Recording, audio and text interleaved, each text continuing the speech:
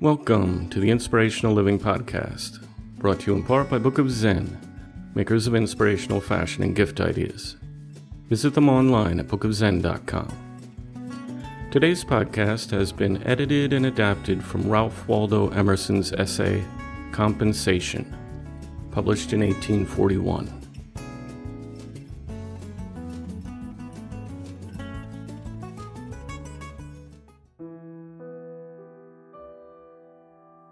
A state of polarity, or action and reaction, is something that we meet in every part of nature, in darkness and light, in heat and cold, in the ebb and flow of waters, in male and female, in the undulations of sound, in electricity and chemical affinity.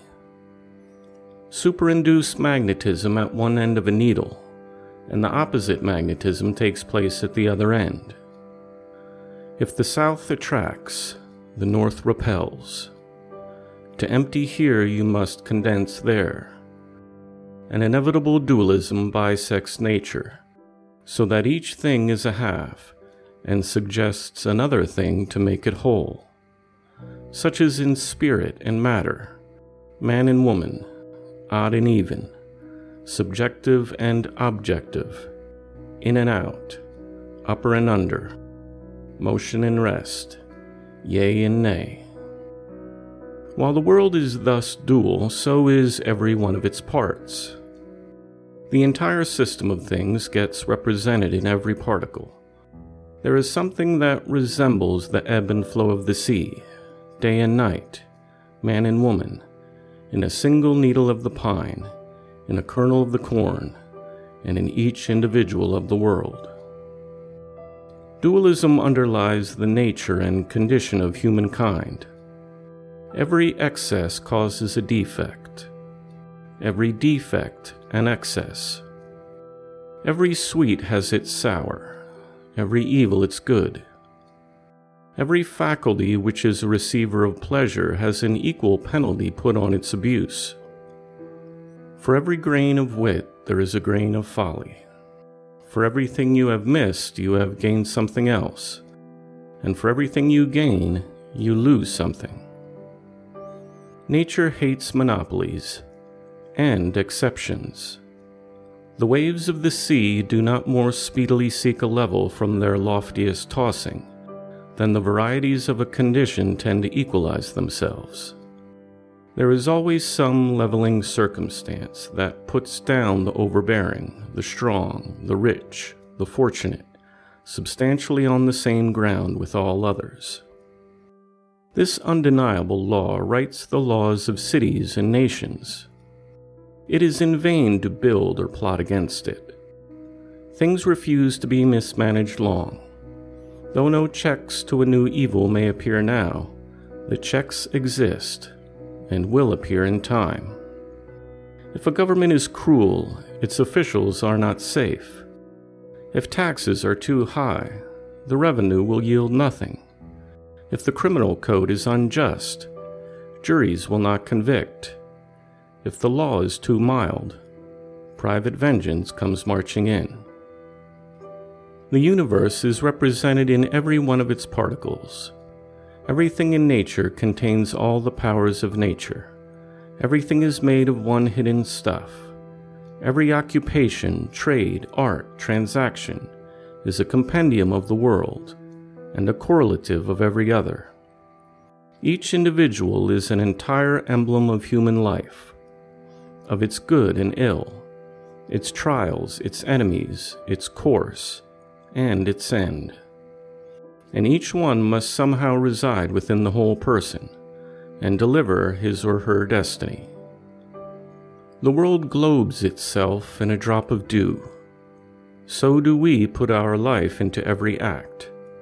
The true doctrine of omnipresence is that God reappears completely in every blade of grass and every cobweb. The value of the universe contrives to throw itself into every point. If the good is there, so is the evil. If the affinity, so the repulsion. If the force, so the limitation. Thus is the universe alive, all things are moral. The soul which within us is a sentiment, outside of us is a law. We feel its inspiration. Out there in history we can see its fatal strength. It is in the world, and the world was made by it. Justice is not postponed eternally. A perfect equity adjusts its balance in all parts of life. The dice of God are always loaded. The world looks like a multiplication table or a mathematical equation, which, turn it how you will, eventually balances itself. Take whatever concept you will. Its exact value, no more no less, still returns to you. Every secret is told, every crime is punished, every virtue rewarded, every wrong redressed, in silence and with certainty. What we call retribution is the universal necessity by which the whole appears wherever a part appears. If you see smoke, there must be fire. If you see a hand or a limb, you know that the trunk to which it belongs is there behind. Every act rewards itself, or in other words, integrates itself in a twofold manner. First, in the thing, or in real nature, and secondly, in the circumstance, or in apparent nature. We call this circumstance retribution. The causal retribution is in the thing, and it is seen by the soul. The retribution in the circumstance is seen by the understanding. It is inseparable from the thing, but is often spread over a long time, and so does not become distinct until after many years. The specific retribution may follow late after the offense, but it follows because it accompanies it.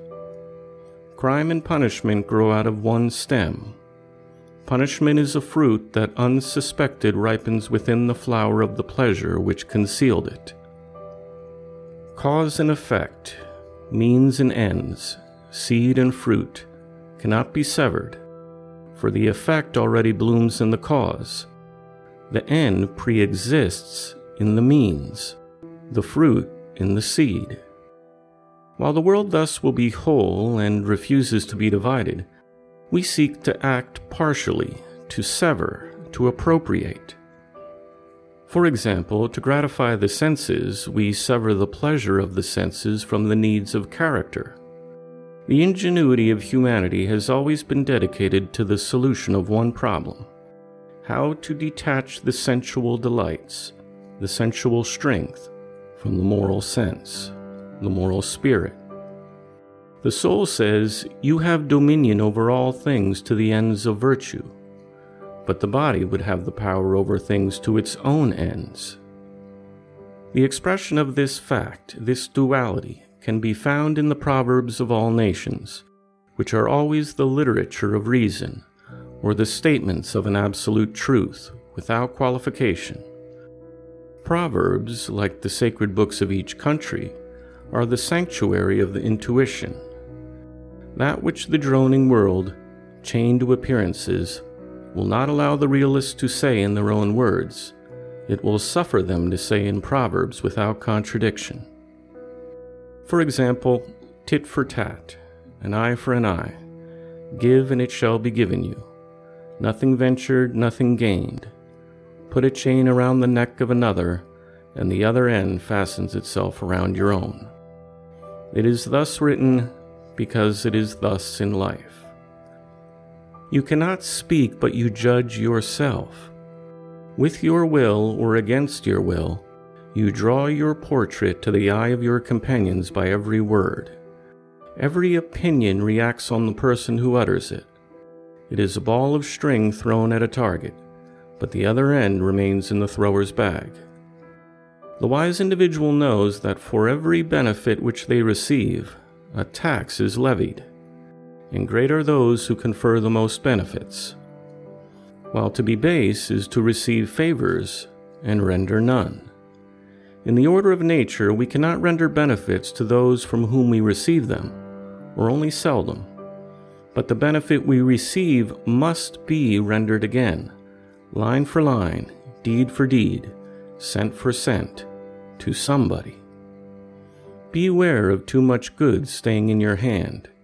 It will fast corrupt and decay. Pay it away quickly in some sort of way. Labor is watched over by the same universal law. Human labor, through all its forms, from the sharpening of a blade to the construction of a city, is one immense illustration of the perfect compensation of the universe. The absolute balance of give and take, the doctrine that everything has its price, and if that price is not paid, something else is obtained, is not less sublime in the columns of a ledger than in the budget of states, in the laws of light and darkness, in all the action and reaction of nature. The law holds with equal sureness for all right action. Love and you shall be loved. All love is as mathematically just as the two sides of an algebraic equation. Good men and women possess an absolute good, which like fire turns everything to its own nature, so that you cannot do them any permanent harm. The good are befriended even by weakness and defect. Just as no person has ever had a point of pride that was not injurious to them, so no person ever had a defect that was not somewhere made useful to them. Every individual in their lifetime needs to thank their faults. No person thoroughly understands the truth until they have struggled against it. Likewise, no individual has a thorough acquaintance with their hindrances or talents until they have suffered defeat.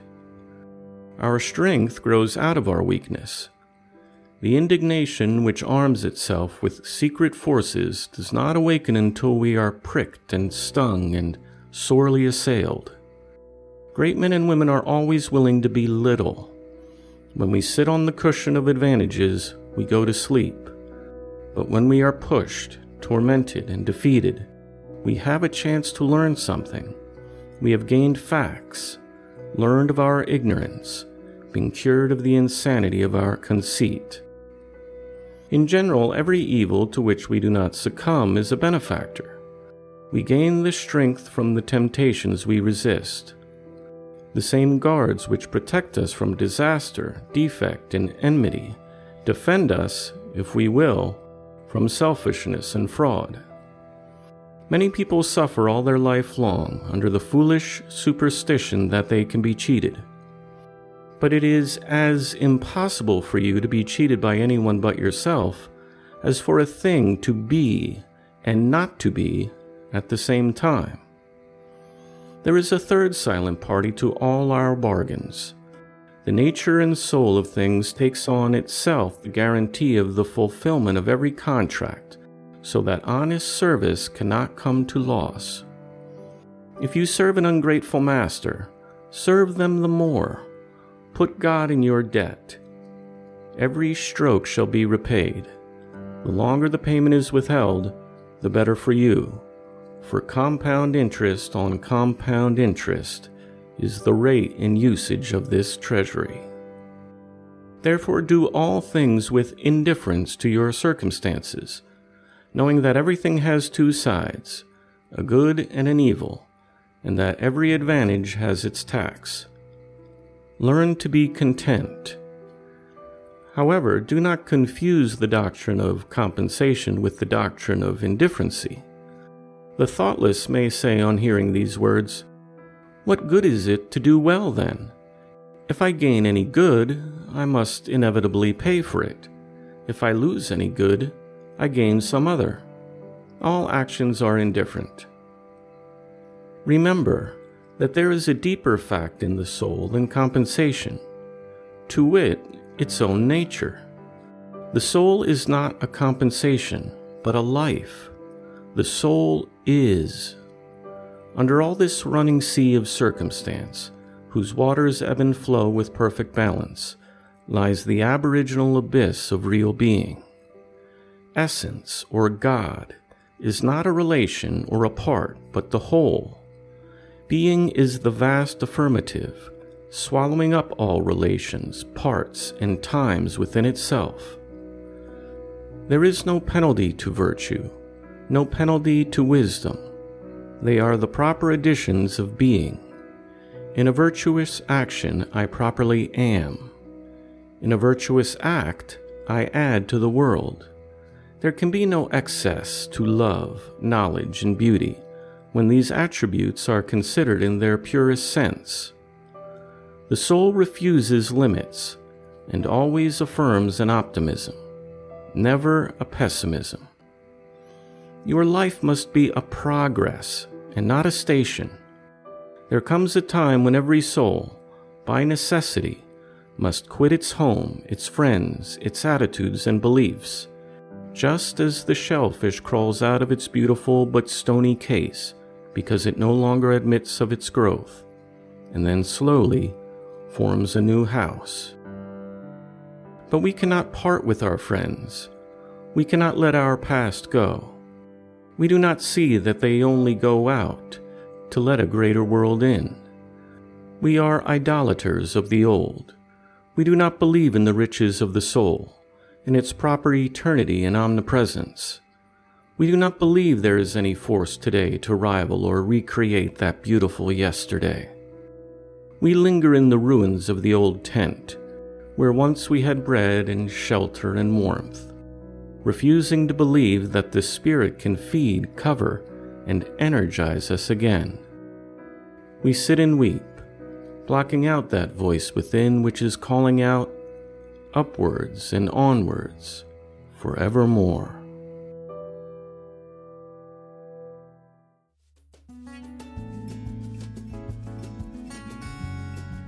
The Inspirational Living Podcast is a production of The Living Hour.